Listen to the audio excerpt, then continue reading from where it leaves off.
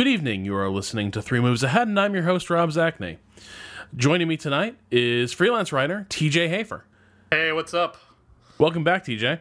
Yeah, it's been a while. It has indeed. We have not had enough Viking-related shows, so your expertise wasn't really required. But tonight, since we're going to be talking about Grey Goo, and you reviewed it for IGN, I figured it was time to bring you on home. Yeah, well, I'm glad to be back.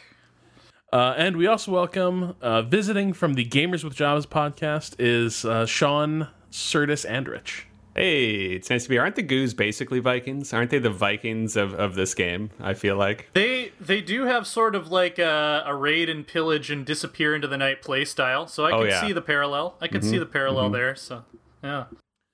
So as you might have guessed, we are taking a little break from our winter of wargaming to talk about what I think is a pretty exciting new RTS. And from the impressions I've gotten from my fellow panelists here, I think we're all agreed that it's kind of a cool game, though we might disagree on the degree to which it's a cool game. Obviously, the person I really wish were here so I could argue with him and tell him why he's a joyless... Yeah, we're talking about Tom Chick, really. Who doesn't love hearing that? Destroyer of Joy. Because Tom wrote a really interesting and very... not overwhelmingly negative, but very, very critical review of Grey Goo that we'll definitely be talking about in some of his criticisms. But as we dive into this, we should talk a little bit about what Grey Goo is. And TJ, why don't you take us in? What sets this RTS apart? Well, I mean, in a lot of ways, what sets it apart is it plays a lot like an RTS from like the 90s or early 2000s. It's a style of gameplay that was sort of monolithic in the PC space for a long time, and now, like, aside from StarCraft, we just don't get a lot of games like this, with the twist being that they've gone way out of the normal realm of sanity, one might even say, with the asymmetrical gameplay, where they have one faction that is basically more off the wall, I think, than any other faction I've played with in a previous RTS. The goo basically being a mobile blob that sucks up resources and keeps going, and then spits out units from this moving blob. That's kind of the biggest thing that sets it apart from other games like it. Anyway, do we have a sense of why they went with the name Grey Goo? It's actually science fiction / futurism. It's the term's been around for a while, just like this hypothesis of what might happen if self-replicating nanobots got out of our control. They postulate that it might start converting the entire universe into what would look like Grey Goo. So that's where they borrowed the name from. But, and this is the thing, I think it is a term that makes a lot of sense to people who sort of read, like, spec sci-fi and right. Follow these sorts of thought experiments. But I don't feel it's like... Okay, so somebody says the singularity. I think a lot of people, even with a casual interest in sci-fi, are like, oh, the machines, they become self-aware, blah, blah, blah. But I think when you talk about... Grey Goo and put it on the slap that name on a box, I think it doesn't necessarily fire the imagination the same way. It's on the box. It's not even just the name of a faction. They're leaning all the way into it. It was actually a real, like, it's something I had to actually get over in order to get interested in the game, rather than it drawing me in with its quirkiness. Interesting. Yeah, that's interesting, because I knew... Basically, when I heard the title of the game, I knew basically what it was going to be about, but I might overestimate how much the general population is into all that crazy, weird, futurism and stuff like that. So, yeah, when I have a little bit of a grudge against the title of this game because I botched it for a preview for PC Gamer, as a matter of fact, because it is Grey Goo, Grey with an E, but is published by Grey Box, Grey with an A. And so naturally, being an American and not a pretentious dick, when I wrote my preview, because I never saw during the entire day at Petroglyph the name of the game actually projected on anything. I just knew the name. We only said it. So I I spent like a week or so writing this preview, go through all these edits, send it off, and then managing editor of PC Gamer, Corey Banks, contacts me like 2 days after the issue went to press, and he's like, "Yeah, by the way, it's gray. It's gray with an E. You got it wrong in print." Here's the thing. I'm American. I grew up in like Colorado and Kansas my entire life. I've always spelled it with an E. I was surprised when they had me localizing PC Gamer UK stuff from GRA or GREY to GRAY and telling me that was the American way to do it. I know that's not exactly strategy game related, but I've always spelled it with an E. Yeah. Anyway, it was definitely something that I had to get over. Both my furious hatred for that spelling because I botched it for a print issue, but also it did sort of my eyebrows sort of raised when I heard the title. And to get into a little background for this, I'm not sure Petroglyph's stock has been particularly high as an RTS developer in quite some time. Universe at War was not good. Yeah. It was not good. I skipped that one because I remember it got some pretty cold reactions, and just looked. It looked like it really did not have any sort of original idea. It looked very like if you think of generic RTS, I think Universe at War kind of looked the part. It was certainly a game that I ended up taking a flyer on, and then Petroglyph sort of got detoured for a long time with Rise of Nations, right? Not Rise of Nations. No. End of Nations. Rise of Nations is an all-time classic.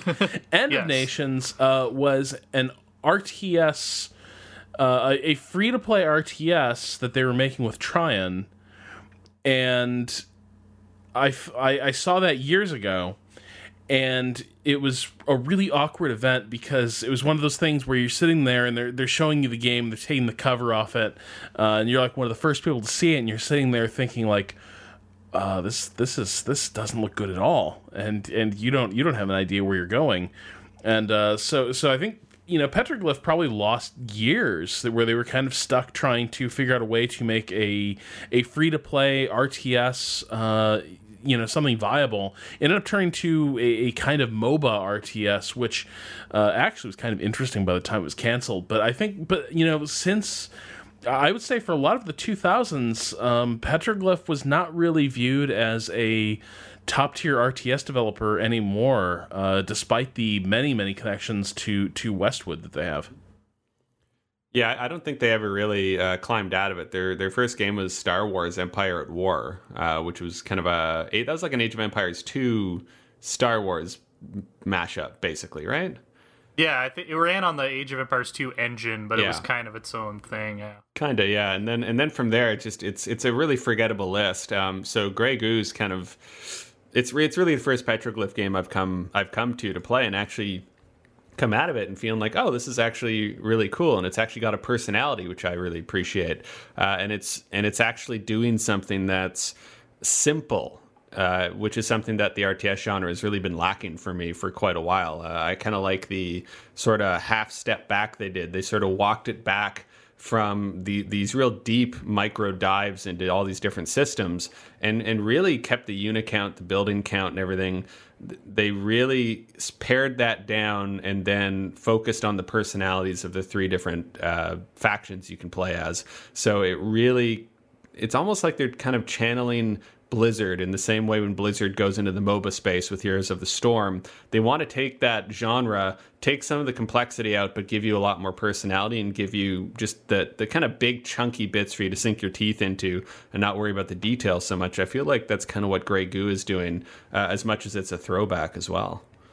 Yeah, the main thing I came away from Grey Goo with was, I called it refreshing. Like, this is the sort of game I remember playing when I was first getting into PC gaming. Like, the feel of it is very much in tune with that, and I didn't even realize how much I had been wanting to play a game like this that was, on a modern engine and with some modern ideas injected into it. And that was really one of the biggest parts about why I liked it so much. Is they're just, other than StarCraft, of course, there isn't much else out there that's filling the niche that it's filling, and it does it in its own way.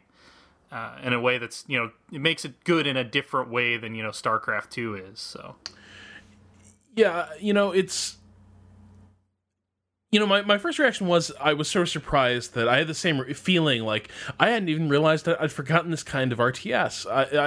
I'd had sort of a longing for this kind of RTS they cranked out in the 90s. And I'm not sure, I think that might be deceptive. The more I thought about it, I don't remember 90s RTSs being this good. I remember them being sort of like this.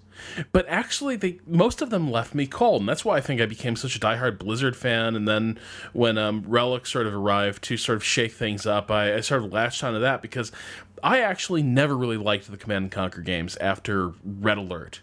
I thought that formula got really stale. I just it was never my kind of game. And then there were all these clones that were basically doing the same sort of thing that Command & Conquer was doing, and so I think that became sort of the cliche version of an RTS, and was not well regarded in retrospect. And I think that was for a lot of good reasons. And so I think this is one of those things where it's like, it's retro, like it reminds you of these design sensibilities that were dominant in the 90s, but it's not actually a 90s RTS. You know what I mean? Like, it borrows a lot, and it sort of riffs on those themes, but it's actually doing a lot of things that are very different. So I think the familiarity, it sort of cleverly uses that familiarity. It's going to evoke things you remember from when you were a kid playing these games in the 90s. But the more I think about it, I don't think it really has as much in common as I initially thought. And so I kind of view it as, it's like sort of like neo 90s RTS. You know, if it had a prog rock soundtrack, I'd probably be more in that kind of headspace. But I agree, it really doesn't. It's reminiscent, but it does have those modern niceties, you know, even just in terms of its interface and the way they make it so easy to recognize. Here's that building, and immediately under it, here's the hotkey for it. It's all right there in front of you. It is actually very intuitive. A lot of those old 90s RTS games, they weren't. Their interfaces were just, they were awful. They weren't necessarily clear. They relied on a lot of sort of inborn knowledge of the genre, and Grey Goo doesn't really assume that you know anything with its interface, and so it keeps it really streamlined. Well, just as an aside there, I would say, like, every time I go back to the games from, like, the 90s and early 2000s, I come to realize that the tooltip might be the single most important strategy game innovation in live history. Because, like, the difference between what I find playable now and what I find unplayable back then is often just, like, you go to these old games and you hover over something, and it's some sort of cryptic symbol, and you're like, what does this do? And I'm not an archaeologist. What is this glyph? Like, what does this mean? Oh, that's select all, obviously. Yeah, every time I go back to these old games, it is like I am basically, like, LARPing the dig. Well, the thing with the old games is, like, you would be reading the manual in school waiting to go home to play the game, and so you would have, like, a bachelor's degree in the interface by the time you actually started playing it and it was done installing. These days, you know, that doesn't really happen anymore. Yeah, they just teach you everything inside the game. So I want to talk a little bit about the control scheme, because one of the things that Petroglyph were very proud of with this game, which is that they sort of borrowed from the MOBA template, where your typical MOBA has the Q power, the W power, the E and R. They use the QWERTY row, and in Grey Goo, they just kind of extend that out and route all your major commands through that same row. And so you just kind of move through levels of the command interface just using the QWERTY row. And so there's no real need to remember most hotkeys. There's only a couple that are useful for things like setting patrol routes and that sort of thing. And I found that kind of revelatory. I liked it a lot. Actually. Yeah, it clicks more with the way I remember things than having to remember, you know, a specific context, you know, hotkey for what unit I'm going to build if I hit this button with this building selected or something.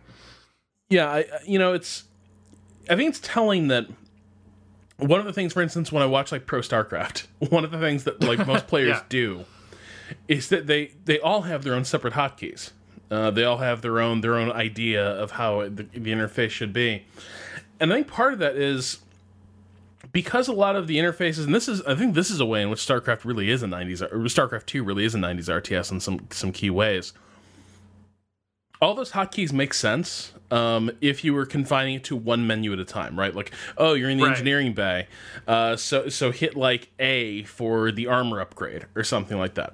All this stuff sort of makes sense individually, but the problem is when you extend that out through an entire game with all these different units with their own special powers, all these buildings with their own separate upgrades, and then across 3 different races, it becomes this sort of really baroque, hard to manage, interface. Yeah, and I think Grey Goo's approach to always having everything return to sort of the art, this home row concept is really important and really made it easy to macro.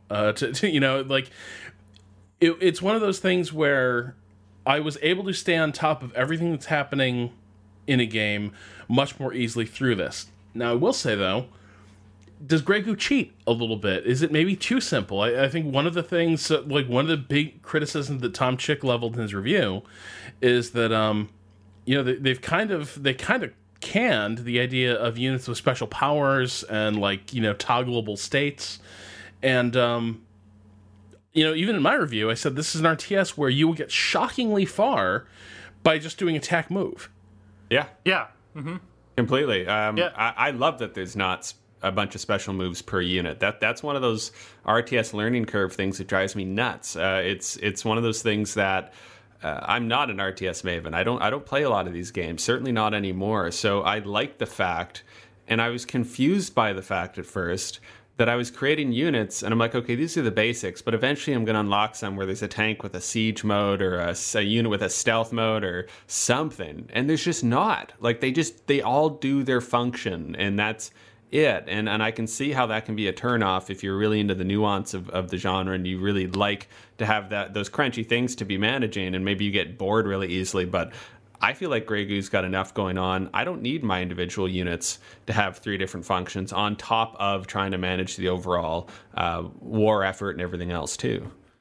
Well, kind of one of the issues I had with it, and I was actually talking with Ian Birnbaum about this, who reviewed it for PC Gamer, is they're trying to push the idea that, you're not doing a lot of micro. It's more about, strategic decisions and having a good economic pipeline laid down and all that stuff.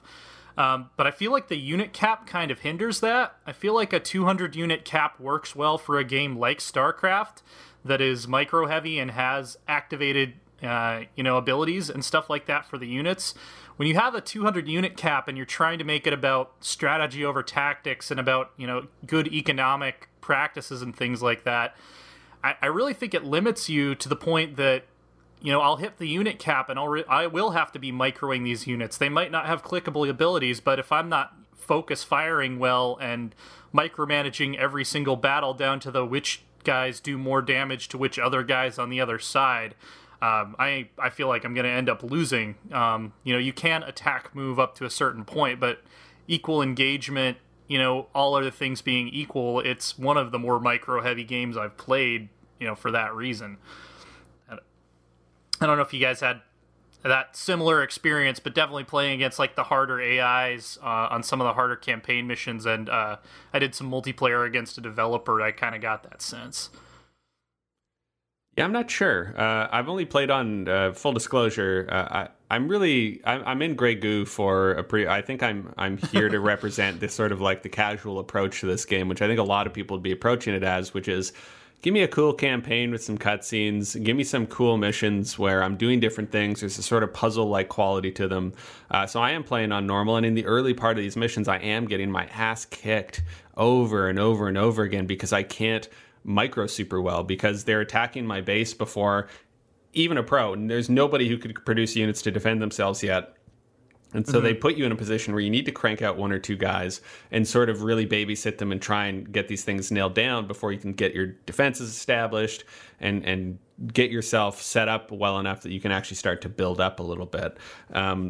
I can see where the micro comes in as you get deeper into the difficulty, and it should be there. I mean, if we don't have that, then the game is really boring and it really doesn't have a lot of depth. But I think that it plays to both sides of that pretty well. If you're not interested in a super micro heavy game, you can play on normal and play it basically like Command and Conquer. You can make a huge group of units and just select all and move them on, and they all just go and shoot the shit out of everything, and it kind of pans out. But at the same time, I feel like in Grey Goo, I've had armies that I felt were indestructible, that were just so big and so built up, and just had them wiped in 30 seconds, just with the right units coming out at the right time, and just completely obliterating me. So I can see that nuance there, and I'm starting to get bitten by it as I get farther into the campaign. Right, and if you compare it to something like a Supreme Commander, where it's taking place on such a macro scale that's, overarching strategy does matter a lot more than your fine unit control and your micro and your tactics and stuff like that. I feel like it doesn't really hit that break point where, my strategy and my macro becomes more important than how I can control my units, because there really just aren't that many of them, so... I'm of two minds about this, and this is something that I sort of had to address in my review. Is like, I don't know how well this is going to hold up as an RTS. Like, and these are unanswerable questions. Like, anyone who reviewed StarCraft back in the day and was like, this is going to be a genre-defining RTS for the next 10 years, and it will become the foundation for the most serious competitive scene gaming has ever known. That person was a freaking liar. Nobody knew that. And also, the game wasn't balanced for shit when it came out, but that's another matter. And I'm not sure this one is either. We'll talk about that in a little bit. Yeah. But it's something that I kind of had to put that on the back burner because there's reservations I have, but I need to see. I basically need to grind out a lot more games on ladder and such before I start to form a real opinion about that. I get where you're coming from, TJ, because I've had a couple games where the game makes it so easy to macro, and then you get that 200 population cap that I've definitely had a few games against humans and AI where I can basically just totally screw up an engagement. But the cap is so low and it's so easy to sort of restock your queues and everything. And you can keep building factories. You can always build more. That I find it very easy to sort of remax incredibly quickly in this game. And it will turn a little bit stalemate-ish, just as I have made what should be game-destroying mistakes, but because there's this cap and the other guy can only have so much out on the field, and it is so easy to sort of fill up my entire production pipeline, that I've definitely had moments where I'm able to basically get out of jail for free, just because I can sort of open up all my large factories and queue up just an absolute ton of units and remax very quickly. And that might be an artifact of the 200 population cap. But at the same time, these games are on a little bit of a timer, because if you're constantly having to crank out new units and the other guy keeps his army intact, and he's not spending those resources, once the elites come out, the game gets very, very difficult if you don't have one of your own. And that's something that... Yeah, and the elites are such a major part of the game. I think even perhaps, and again, I'm not an expert, but perhaps more than StarCraft 2 even, the elites in Grey Goo are essential. In the co-op games that Rob and I have played, basically what I've done is I've played as beta. I turtle up and I just rush to get the Hand of Rook out as quickly as humanly possible, because that thing is, if whoever you're playing against isn't countering you with their own elite, they're going to have a hell of a time getting that thing off the field. If you protect it properly, they're not, I wouldn't say indestructible, but they're really, really tough to take down. Well, and you can't do it unless you have a really complete army in the first place.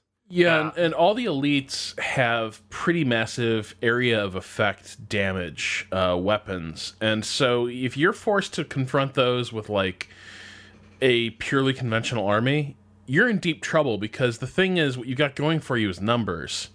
But even if you're swarming this thing, a single shot from pretty much any of the elites can take down a ton of your units in one go. And that's going to be very hard to overcome. And so, like, I've had a couple games where, like, you know, I've got a good economy, but I've got an elite sort of churning its way across the battlefield, and I can keep throwing waves at it and try to hit it from different angles. It's got too many hit points, and it's taking down too many of my units in one shot. It's just, the math is against me. And so I kind of feel like the skill of Grey Goo, at least, is either you need to make sure that their elite doesn't come out before you have even a chance to get your own out. Like, yours got to be coming out soon in that same window. Or you got to sort of sniff out when they're going for that, because it is a huge investment of time and resources. And you got to sniff that out and start doing the kind of harassment that prevents that elite from ever taking you down. So, I mean, I think maybe that is kind of... that kind of offsets the population cap issue a little bit, because really the you know, if you're sort of just trading blows and just cranking out armies and you can remax endlessly, that'll work for a while, but eventually someone's going to get these trades going in their favor, and they will be able to invest in an elite while the other guy's sort of just restocking the pond. Yeah, the majority of my multiplayer wins have been when I've gotten an elite out and the enemy has not, and I don't think I've actually ever lost a match where I got an elite out and the other person didn't also have one. Like one of the games I played for the review against Dan Stapleton, who, you know, he's a pretty seasoned RTS player. My base was like wrecked. Like, my factories were gone, all my production was down. And I got the Hand of Rook up with like 9 seconds left. He was about to come in and destroy it. And I swept his army all the way across the map and won the match. Like, there's such a huge force multiplier and a huge part of the meta. That is a concerning story, TJ. Yeah, exactly. Well, that's exactly what it is. We should actually, I think, talk about what the three factions are. We've actually kind of glossed over that. And the differences between them are actually pretty important. Yeah, absolutely. You know, I think the thing that like sort of jumps out at you, and I think TJ and I both talked about this at length in our reviews, is the GUU itself is a profoundly weird faction. I was watching. It's funny watching this game sort of make the rounds. I was watching Dan Artostas Demkoski, his stream the other night, and he is a big time StarCraft 2 commentator and everything, and it was one of the best players in America for quite some time in Brood War. So this guy who knows from RTS, and I saw him playing around in skirmish with GUU. And it was like 10 minutes of just like futile fumbling around, and he was like, okay, Did he only build one Mother GUU the whole game? He had no idea. The Artosis GUU? Yeah, the Artosis GUU, yeah. Yeah, basically, because the GUU is so weird, there's not even a place for you to get your bearings. And this is what got him. And honestly, I kind of wondered if I hadn't had a developer sort of walking me through it the first time, I'm not sure I would have known how to deal with the GUU at first either, because like it doesn't look like a normal faction. You don't have a base, you don't have buildings, you just got this GUU that gets larger as you sort of sit on the resource vents, the catalyst vents. But there's definitely nothing about it that's intuitive, and it doesn't follow really any of the rules for faction design. Well, they're completely nomadic. They don't sit still. You start in a corner, and it's completely up to you if you want to bother even starting there. I mean, you'll probably sit on a vent for a bit so you can split off, right? Because you start as one blob. You basically cut it in two, and a blob emerges from your... It's actually a really cool graphical way they've presented all this stuff. A blob splits off, and then you have two blobs on vents. I really do get the sense you could just spend the opening 5 minutes of the game doing nothing but just putting yourself on little vents throughout the entire map, not even bothering to build units. Because one of the things that's frustrating fighting against the GUU, and you run into this in the campaign, it's a really bizarre game of whack-a-mole.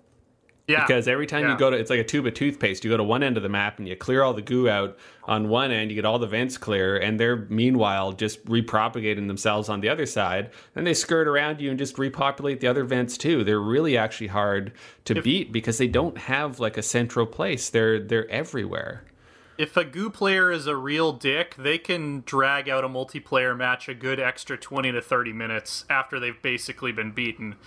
That's definitely one of the concerns I had, in terms of just the multiplayer scene with Grey Goo. It reminds me of playing Age of Empires 2 in these big 8-player matches, and I would get wiped out, but I get one villager scooted off just before, and so they think I'm done, and I'd like set this little villager in a corner, and I'd start to build my new base and get all my units back up. I mean, you'd never be a contender at that point, but you could just sort of harass everybody else and just be a thorn in someone's side. The Goo feel like they're built around that concept.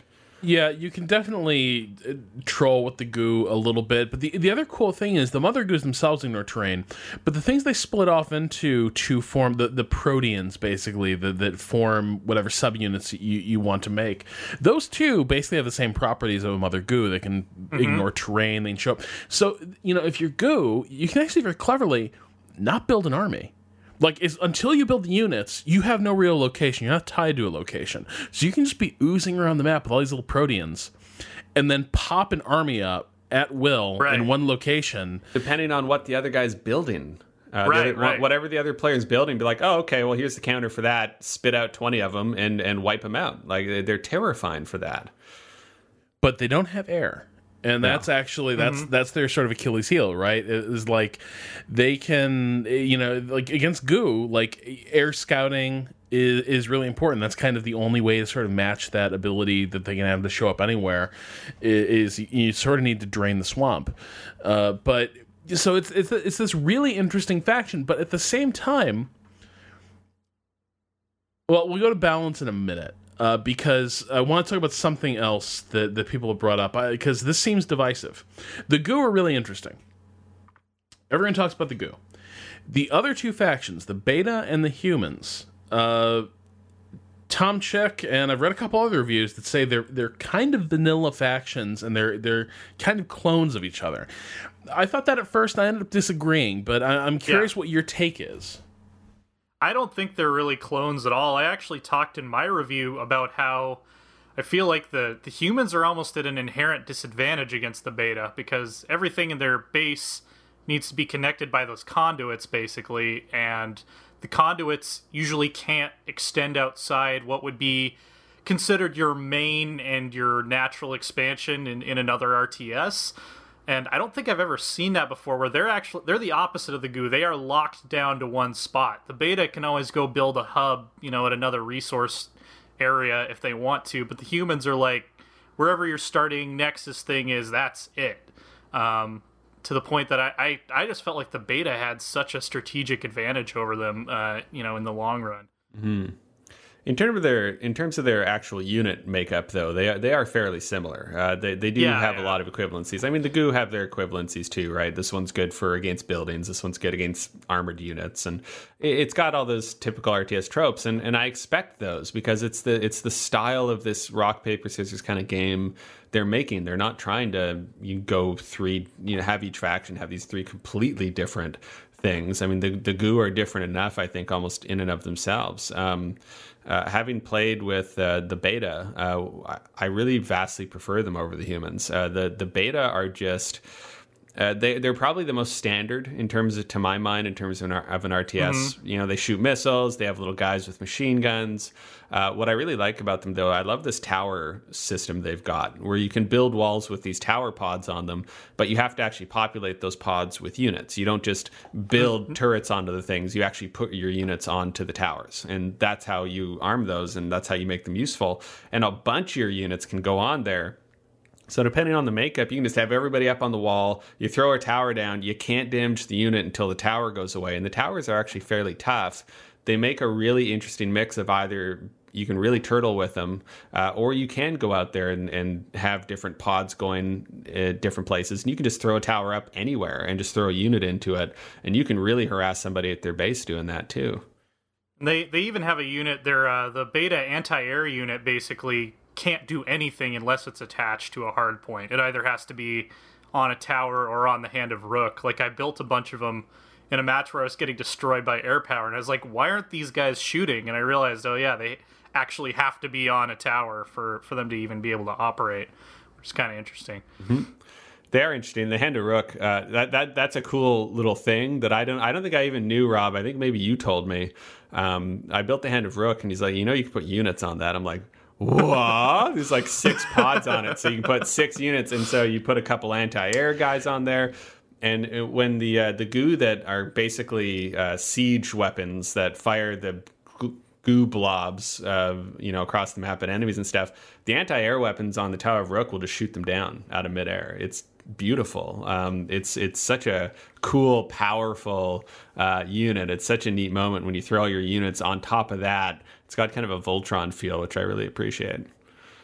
Yeah, I ended up liking the humans. I think in part because I actually kind of get obsessed with the base layout game and like running the conduit and like figuring out how I'm going to sort of defend my position. And they are very dependent on the map design, because there's some maps where like if you have a small starting location, because there are maps where the idea of what the main would be is just not that large, and that really kind of screws the humans because they kind of can't get out of their base.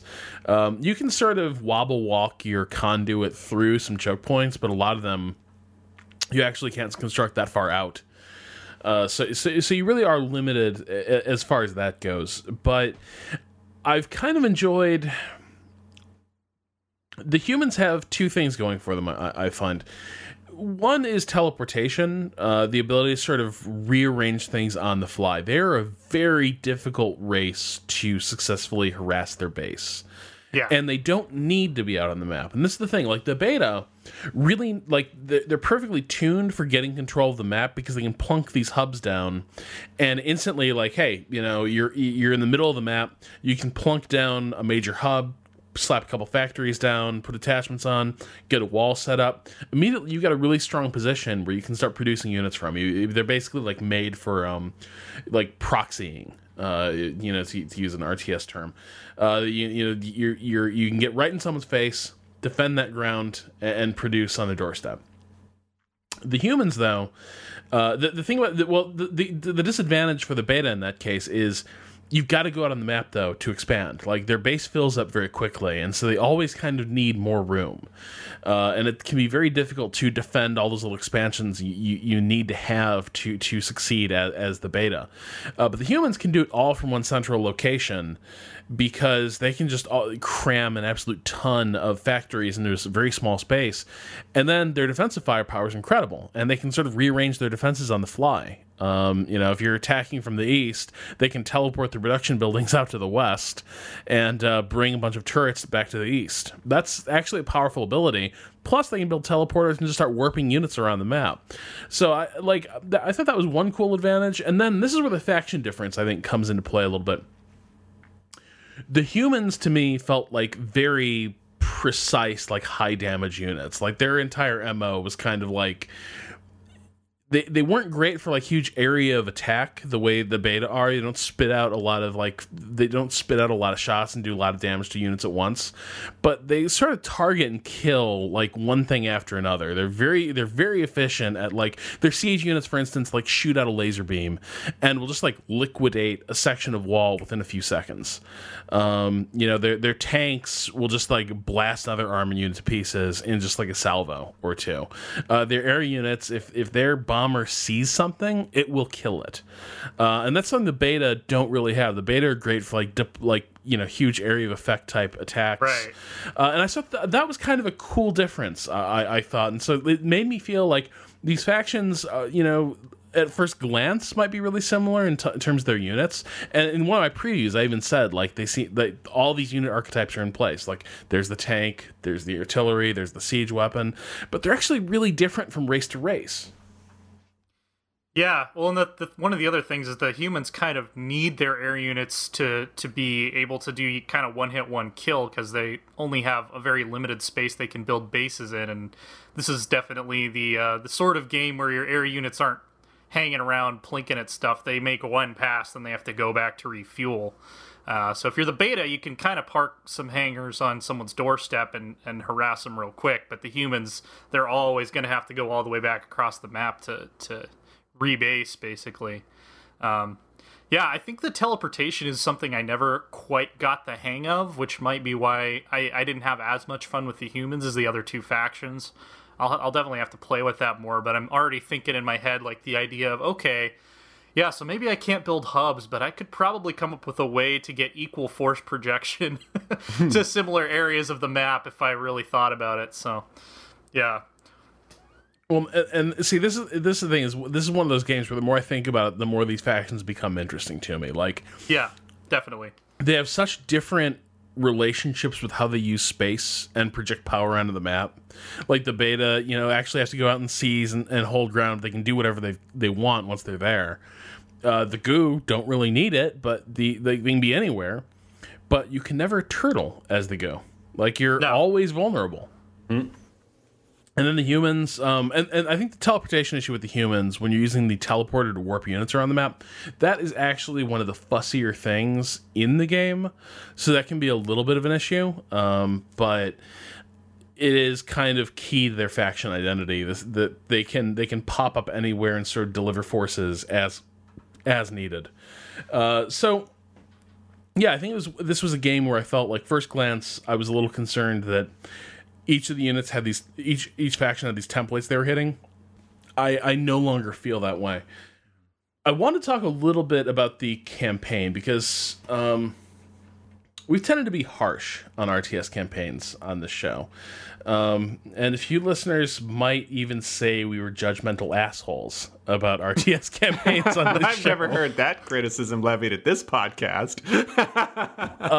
Yeah, there was a show basically where there was a show where you had me, Tom, and Troy on, where we basically all agreed that we had no idea who the hell plays RTS campaigns, because they clearly don't know what they're doing or why you should play an RTS. So we tended to be a little bit jerkish about RTS campaigns. But I really like this one. And usually I cannot bring myself to get through an RTS campaign. I don't even like the Company of Heroes 1 campaign that much. And that's usually kind of an example, like, par excellence of RTS campaign design. But this one clicked with me, and it really hit me on a couple levels. But I'm curious, Sean, as our representative filthy casual, yes, someone who's barely played multiplayer. I bought this I am the guy who buys. Well, actually, no, I'm not. But like the guy, I bought it for the campaign. No one buys Call of Duty for this campaign, and yet there's a silent majority of people who do, and I'm kind of that way with an RTS. I love the puzzle-like quality of this campaign specifically. If you play StarCraft 2 campaigns, there's always a few missions that are really giving you something new, giving you something to solve, rather than just build up your base, build up your units, and go kill stuff. Like the humans, when you get a little ways in, a few missions into that human campaign, you need to go and rescue this guy out of a pod, basically. And Specialist Redgrave. Thank you. Oh, no, the AI dude. The AI dude, yeah. Singleton, yeah. So you got to go rescue Singleton. Every time, I failed at this map a number of times. Every time they load the map again, they put the rescue pods you need to go free up in a different place on the map. They randomize it. So you know where they are, but it's always random. And the whole point is that there is a sort of timer going on. Once you find a pod, you've got to get in there, activate it. It takes about 30 seconds. Meanwhile, there's always enemies attacking that area. Activates it. There's some units in there. You got to keep them alive and use that momentum to go for the next pod. And you've got to keep building up toward that, all while defending your base, navigating it, because there's an entrenched beta position. They've got walls all over the place, turrets all over the place. So you've really got to find a balanced approach. You can't necessarily just turtle up and throw a ton of units out there and just steamroll the whole thing. You've got a bit of a clock to deal with as well. There's a lot of missions like that where they're not just saying, okay, here's your base. You got to, I don't know, go kill those guys for reasons. Like they'll start you on a map where you play as the beta.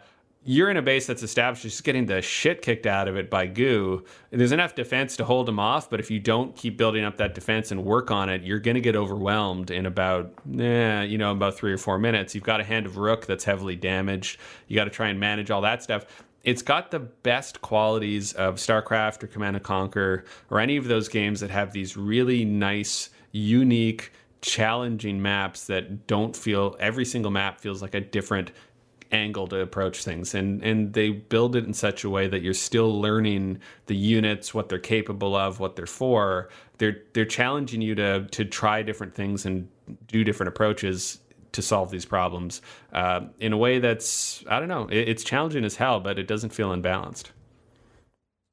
Yeah, this is one of the first RTS campaigns I've seen where I've seen a lot of people talking about how they're just getting their asses kicked in this campaign. Like Steven Strom, who reviewed it for Ars Technica and is one of my fellow writers at Red Bull, he actually mentioned on Twitter he was having issues with a particular mission in the campaign fairly early. And it was a mission that was just a mission or so before the one that I was having a huge amount of trouble with. And the things I really like here is that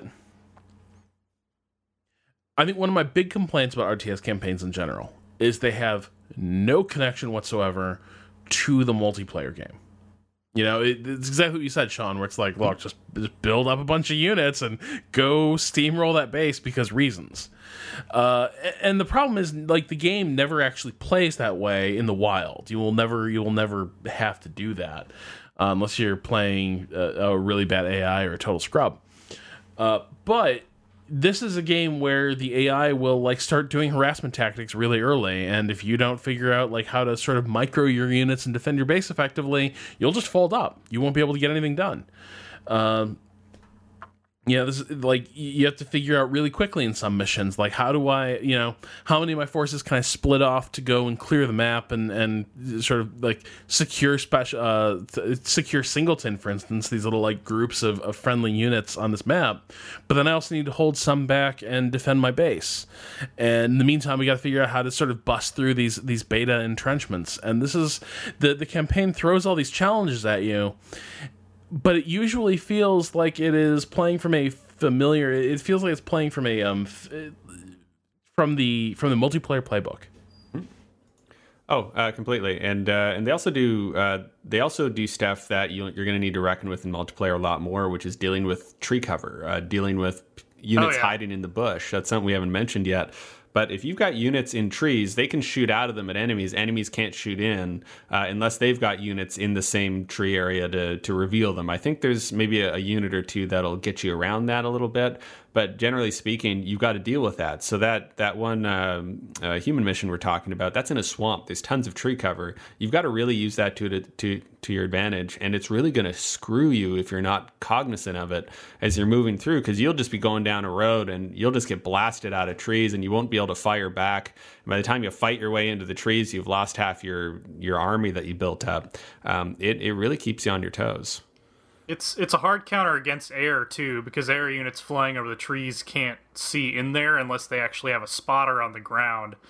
Some of them can kind of like do blind fire into trees where you think an enemy might be, but you can't actually see in there, which leads to more of kind of what I was talking about earlier with some of the fine micro that happens in higher-end engagements where it's like, okay, I would normally be focus firing this guy because he does more damage, but if I go for this guy that has a little bit more HP, I can block off their line of sight into the trees for like 2.5 seconds, and that might actually make the difference in who wins this battle. So I like that mechanic a lot, even if it does sort of steer more towards micro and tactics and less away from the strategy focus that the Petroglyph has been sort of selling the game on. They totally lifted that from Praetorians, by the way, from Pyra Studios back in 2003. Praetorians had this whole system of putting units into the woods and ambushing units that were on the roads. It was actually really fun. I never played Praetorians. Oh, man. Finally, a strategy game I've played that Rob Zacny hasn't. I'm going to put it up on the big board. It's excellent from Pyra Studios. Good old game. GOG has it. It's great. How did this go past me? I don't know. Huh. Okay. But, yeah. Speaking of the campaign, I kind of felt like that the presentation was really good, but the actual structure and missions didn't impress me a whole lot. Like now that you guys mention it, the way the AI behaves in the campaign is actually really good. But if you think about the types of objectives you're given, and the fact that it's 15 linear missions, you don't really make any choices. You have bonus objectives, but they don't really carry over as some sort of boon that you can take with you into future missions. They're just achievement fodder. Right. I mean, it kind of felt simplistic. It was very well presented. The cutscenes were great. The voice acting was like blew me away in terms of what I was expecting versus what I actually got. Yeah. For a game like this. But I don't know. I felt like the structure of the campaign and the structure of the missions was not anything particularly groundbreaking, and some of them were just annoying. Like the last mission for the goo, we talked about them not being a turtle faction. The last mission, you have to defend 3 separate pylons basically from constant attack, and I eventually figured out that I just needed to wipe out basically every enemy structure on the base to even be able to do that, because they're so terrible at defending a fixed position. Yeah. Well, okay, so I think there's a couple things there that I want to talk about, because first, I haven't finished the campaign. Second, so I definitely think I think StarCraft 2 kind of spoiled us a little bit. Where you had these interesting missions and all these all these different levels basically, and it has no similarity to the multiplayer, but StarCraft 2 kind of turns that into a strength and gives you lots of little choices you can make, and creates all these little interesting scenarios that are very different, and there's usually sort of a neat twist happening in the mission. And Grey Goo doesn't really have any of that, and I sort of agree that one mission is much like another in terms of you're still playing Grey Goo sort of as it's meant to be played.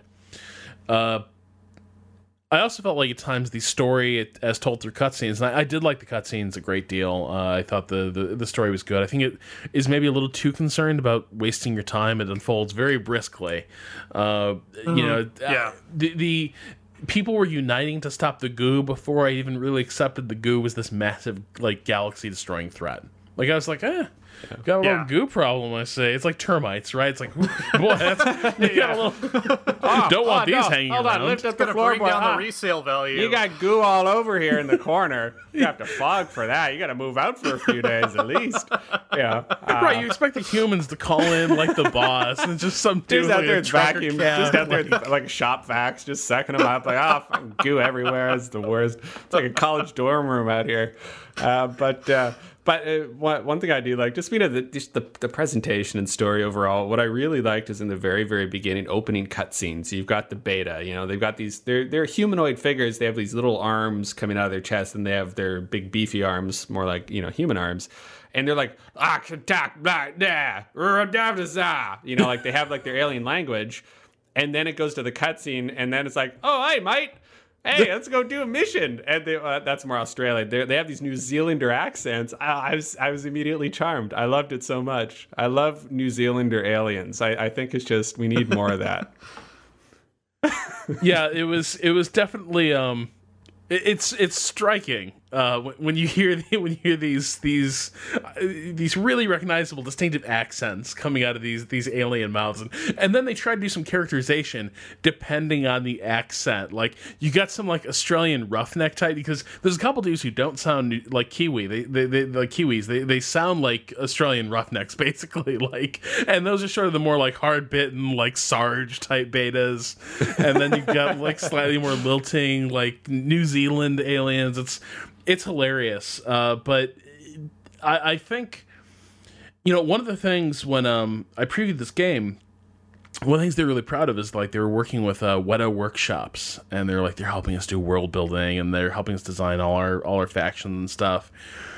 And it's one of those things where I am just so skeptical of all things RTS, campaign related and world building, that I was sitting there oh my god, you how much are you spending on this? Do you you're making an RTS? Does this even matter?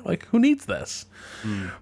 But I think it kind of paid off. There is a distinctive visual style to every race and every environment that is really striking. The quality of art direction in this game, I think, is definitely a cut above and this is probably something Petroglyph we know has had problems with in the past. Petroglyph has had trouble getting out of the like machine fantasy motif of like the Command and Conquer games, and I feel like Weta kind of showed up and was like, no, here's some other, some other ideas you can work from, and I think the result's really good. Yeah. Like I just kind of pulled up some Universe at War footage just to remind myself again of that interface and that the look of that, and oh my god, it's like a War of the Worlds, like just vomited all over an Egyptian pyramid. Like I just can't even get my head around what they're doing with it.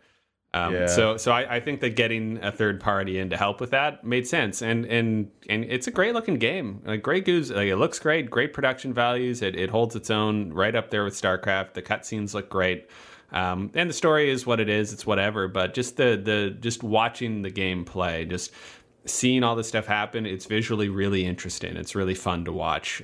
So from a casual player perspective, that's really important. Like, it's like I don't want something that's too dry.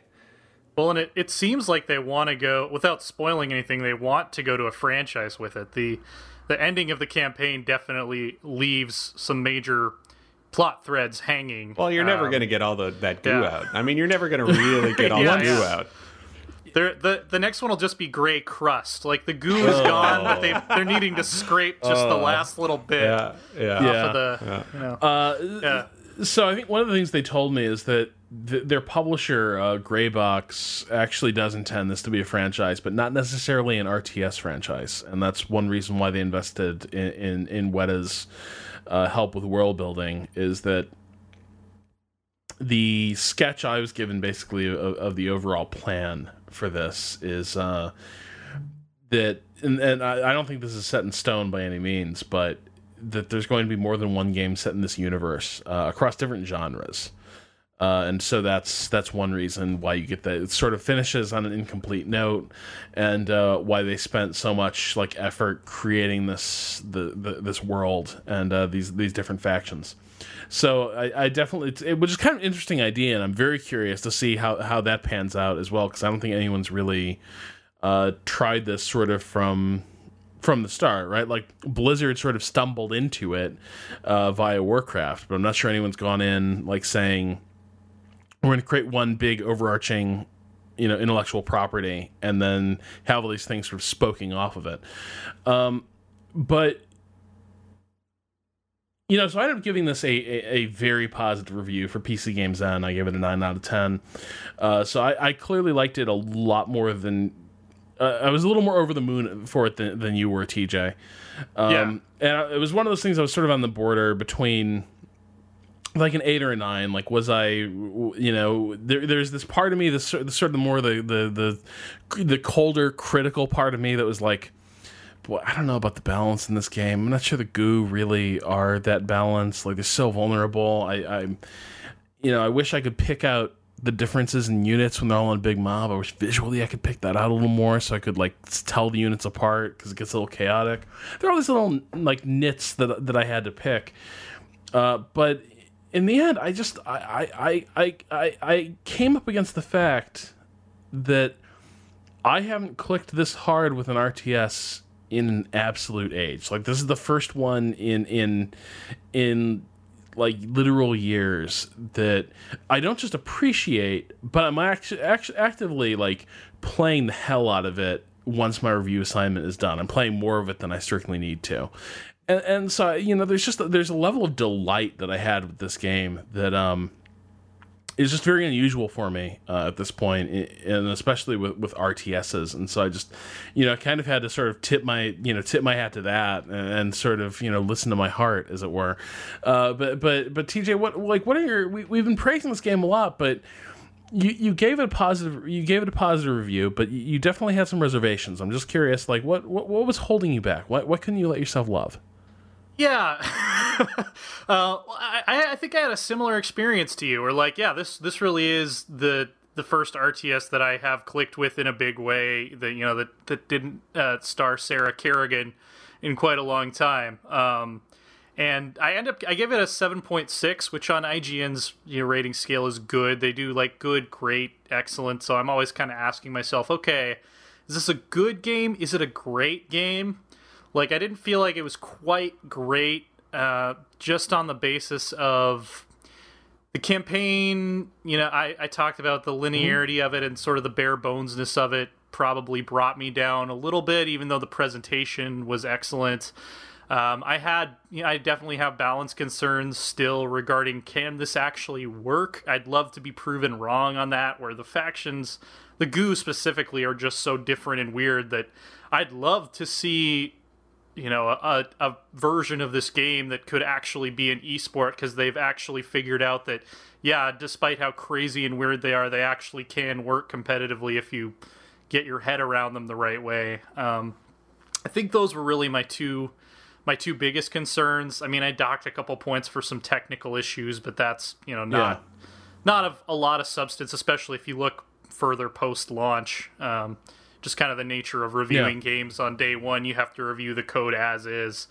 I flirted with the 80 to 90 range in my head for a little bit, and if I had followed my heart more as you did, it might have ended up a little bit higher up on that scale. Yeah. But, I also didn't have Dan Stapleton sort of pushing against my enthusiasm. Like, Dan's definitely a guy who sits you down and gets real with you. Before a review goes live, which is usually good. But at PC Games End, I'm like, I can do whatever I want. And I am so glad I don't have to score things. Oh man, just the emotional turmoil. Do I give it a 9 or an 8? Well, maybe a 7.6. Yeah, the actual score becomes kind of a little bit silly when you talk about it like in numbers like this. But like I think TJ and I ended up in different places. Like, just how emphatically did we recommend this game? Like, we both liked it. I loved it. Yeah. I think the caveat I put in my review is I think this is going to leave a lot of people cold who want their games to have like a limitless skill cap. Because I think at a certain point this game actually probably does get maxed out if you're a certain type of player. It'll start to seem a little bit too baby's first RTS because some of the reasons we mentioned earlier. But the fact that you're so into it, Sean, the fact you're here for this show, I think is kind of telling. One of the things that, the big problem for the RTS genre is the hardest core RTS is something that most people never really learn how to play the way it's meant to be played. Like, I still can't play StarCraft 2 the way it's designed to be played. Like, I do not play StarCraft 2. I play some crappy version of StarCraft 2 because I do not have the skill and I can't train myself to play it the way like Blizzard has drawn it up and tested it to work out. And I think, in the past, this is what the role of the RTS campaign has been, is, hey, we're going to design this thing that, like, a fraction of the audience can actually manage, and then for the rest of you groundlings, here's this campaign you can have, 12, 15 hours of fun with. This is one of the first where I feel that, the campaign definitely, like, teaches you how to play the multiplayer game, but then I feel like that multiplayer game, there is room for me to get better, but the game isn't ceaselessly reminding me, like, you suck. You're just garbage at this. The way StarCraft is, where it's like, oh man, like this you call that 3-base macro? That's terrible, son. How do you know you just said 3-base macro? I mean, that sounds like a thing, so I'll take your word for it. And that's where I'm coming from. I actually don't think Grey Goo is going to be an esport darling. I mean, partially just because that field is pretty well set, but I do think that it's not. I think there's something to appreciate in your ability to micro, and I think there are interesting strategies to employ. But the reasons I like this game, I think, are the reasons it's not going to have the depth required, because it doesn't have that massive, huge approach. I feel like eventually there's going to be one way to play the GU really effectively. There's going to be 1 or 2 ways to play the humans in the beta effectively. These are all things that I like about this game, because it's the first game that I'm using the hotkeys because they're clear to me and I don't need to remember 6 of them for every unit. It's very broad strokes in that way, in the same way that when I play Heroes of the Storm in a genre that I just detest, I really like it because it takes away things for me to know. It's like, here's just broad strokes, work on your positioning, you've got a few powers, and go have fun. I feel like Grey Goo falls into the same category. It's not going to appeal to the hardcore existing players, but for people like myself who are lapsed RTS players, I think Grey Goo really hits a nice sweet spot. Is it worth the $50, $55? What's $50 to anyone? I bought it. I didn't get a press copy. My love is bought and paid for by myself, and I'm loving it. I think it was worth every penny. But going by my Steam list, I've got about 300 people on my Steam's friends list. 6 people own this game, and I think one of them is Rob Zacny. So, like, I get a sense that there's a lot of hesitation out there because it does seem like an RTS clone, and therefore maybe they are reaching a little high on the price. I feel like that's going to drop pretty quick. Yeah, that wouldn't surprise me. I hope it works out, just because I like seeing good games sort of get their basically, I like seeing a good game rewarded with sales, so I see more of that, and so it sort of catches on a little bit. But I will say, you shouldn't be chased off. Like, the game may not seem super popular, but this is also a game where if I click on like matchmaking pretty much any time of day, I'm in a match within a minute. Yeah, so there's plenty of people playing. It's been pretty consistently towards the top of the top new sellers, whatever that tab is called now on Steam, and it's had stuff to compete with. So yeah. Well, I think we'll leave it there. Pretty resounding set of recommendations. You'll at least like it. You might love it, or if you're Tom Chick, you'll just wonder why you've been bothered. But I kind of feel I kind of feel like Tom's seen it all, done it all. I think if you read that review, it's fascinating to me to read that review, because like a lot of the things he says I totally agree with, and he just ended up on a completely different side of the fence than I did. Like, we're looking at the same thing, and I'm like, I love it, and he's like, who would do this? I felt the same way, actually. So but I think especially if you're kind of the lapsed RTS player, your GUI ship has come in, and it's a better entry point than StarCraft 2. Oh. For sure. Yeah. Really, I'm enjoying this campaign more than StarCraft 2's. Yep. All right. I think we'll leave it there, and we'll be back next week with something else, I think, from our Winter of Wargaming. But until then, thanks to TJ and Sean, and to our producer, Michael Hermes, for putting this together on a week where he's had a sick child and a whole lot of messiness to clean up. So, Michael, we're definitely thinking of you, and we'll be back soon with more 3 Moves Ahead. Good night, everybody. Night. Later.